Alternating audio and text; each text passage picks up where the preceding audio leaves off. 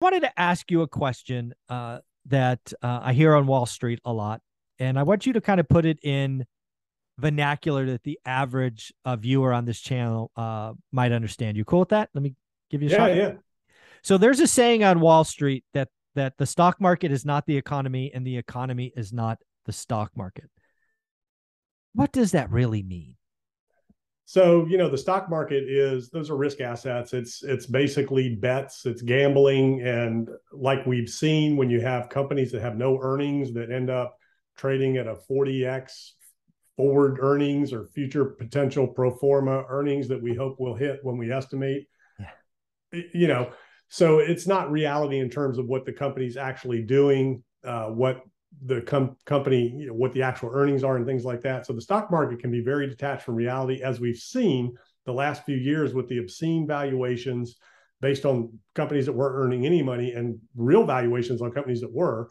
And it's all because of liquidity. So it's Mm. liquidity pumped into the markets, which Main Street didn't receive. Now, granted, during the 2 years of the pandemic, there was a lot of money pumped into regular people's pockets for stimulus, things like that, but it wasn't a lot Mm. compared to what went to Wall Street. It was a fraction of what it Mm. could have been compared to what Wall Street does. But I think there's a quote out there, and I'm not sure who it is, Warren Buffett or maybe somebody, that said stocks are a vote on the economy where the economy is actually the barometer, Mm. or Main Street's actually the barometer. So stocks are a vote.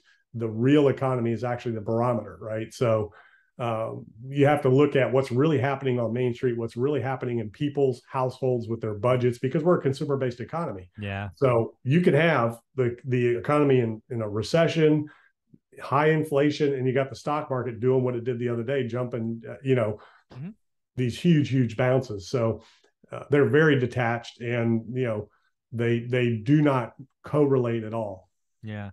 The other thing that, having done this for a long time, is the stock market is often, in my opinion, ahead of the economy, right? The stock market is making bets on the future, right? They're not reacting to what's happening today at Walmart or Target, right? They're trying to make bets on the future. That's what price to earnings ratio.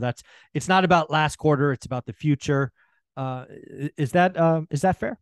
Yeah. Markets are always forward looking, and markets are usually always right too. So that's the other thing. Even though they're detached, markets are forward looking, and they're generally always right, especially the bond market, because Yeah. again, that's where the most forward looking money that has to generate yield for annuity type investments are an indication of where the economy is heading and what the real appetite for risk is. And that's why the markets were so driven so high in the last couple of years, was because that capital had to go into risk assets because there was no yield Yeah, anywhere because they else. were The getting bonds are that what, much. Yeah, less than a percent. yeah, So even where they're at now, 2.6, it's relatively more attractive than the stock market. So that tells you something right there. yeah. If those investors are going into bonds versus the stock market, I mean, that's telling you something. So Yep. that's kind of where we're at in terms of that whole, Wall Street's not Main Street, Main Street's not Wall Street thing. Yeah.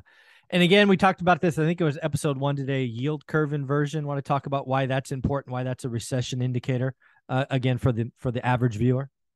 Yeah, so that's where short-term bonds usually yield higher rates than long-term bonds. I mean, lower rates than long-term bonds, because longer term is paid Yeah. You would better. want more for your, yeah, of course. Just like a CD, the bank's going to pay you more to lock up your money for a longer period of time than a shorter period of time. But if you're worried and there's concerns about the economy or the risk that you're taking, well, they have to raise those shorter front end bonds higher to attract capital, as opposed to longer term, because the investors are not certain about the longer term. They want protection for the short term. So, Mhm. that's just a flight to safety in the short term because of worries about longer term recession. And see, these things that we're talking about, inflation, a lot of people, we're in this instant society now, this instant economy. We've seen these huge fluctuations in markets because of all the capital, all the liquidity that's been pumped into the markets. When you throw $2 trillion in the markets, you can make big moves really fast. So you're Mhm. getting these violent swings in the market, and the higher the market goes, the bigger point moves it can make. So a lot of people are thinking these things are happening instantly, like we saw in March of 2020, with that V-shaped bottom. I mean, that still took a lot longer than what people thought to get back to where we were, but it happened pretty quick overall. So people think inflation is going to come down in a few months. They think that recession is going to be over in a few months. Yeah, it's going to take years, right? Potentially a year or more to get into a real recession if we get into one. And it's going to take years to get out of it. It doesn't happen overnight because the Fed's pinned. They can't bring the country and the economy out of a recession because of inflation. Inflation has to be tamed first. And that's what's so interesting, what's going on with the markets and all that right now, is for a minute after we talked about in the last episode, after Powell said we're at neutral, for a minute, the markets were like, okay, they're done. We can go back to, party on. Inflation is still 9%, and it's going to take years to get that back down to 2, if we can ever get back down to 2. That's the question. Can it get back down there? Where's it going to level out? And what does the Fed funds rate have to be to even start taming inflation and reduce demand enough in order to get it down? Yeah. Now, if they went to 10%, it could happen overnight. Yeah, that would be a problem. Yeah. Yeah. So at the rate that we're going and that the Fed is moving to try not to destroy the economy, it's going to take a while to get inflation down and to cure the illness in the economy out there right now. It's like a cancer, right? Yeah, it is. It's wild to watch what's going on. And I don't know if I'm sure you know this, but maybe it hasn't hit. This is the first time in 50 years that the 30-year mortgage rate is below inflation. You're essentially getting a negative rate to borrow on your home. Right. It's been that way for a couple of years, but that's even in the 80s when we had high inflation. Right. Paul Volcker made sure that he got the funds rate above that, which obviously brought the mortgage rates to 18 and 20%. So it's pretty wild. I mean, again, think about that. We have negative rates today. We have negative rates. It's wild to think about. Yeah. Everything's negative. I mean, when you look at earnings, compared to inflation adjusted earnings, negative in terms of incomes, like real incomes have not kept pace with inflation. So everything has to be inflation adjusted. And when you look at that fund rate, that whole neutral comment is just delirious. When you look at,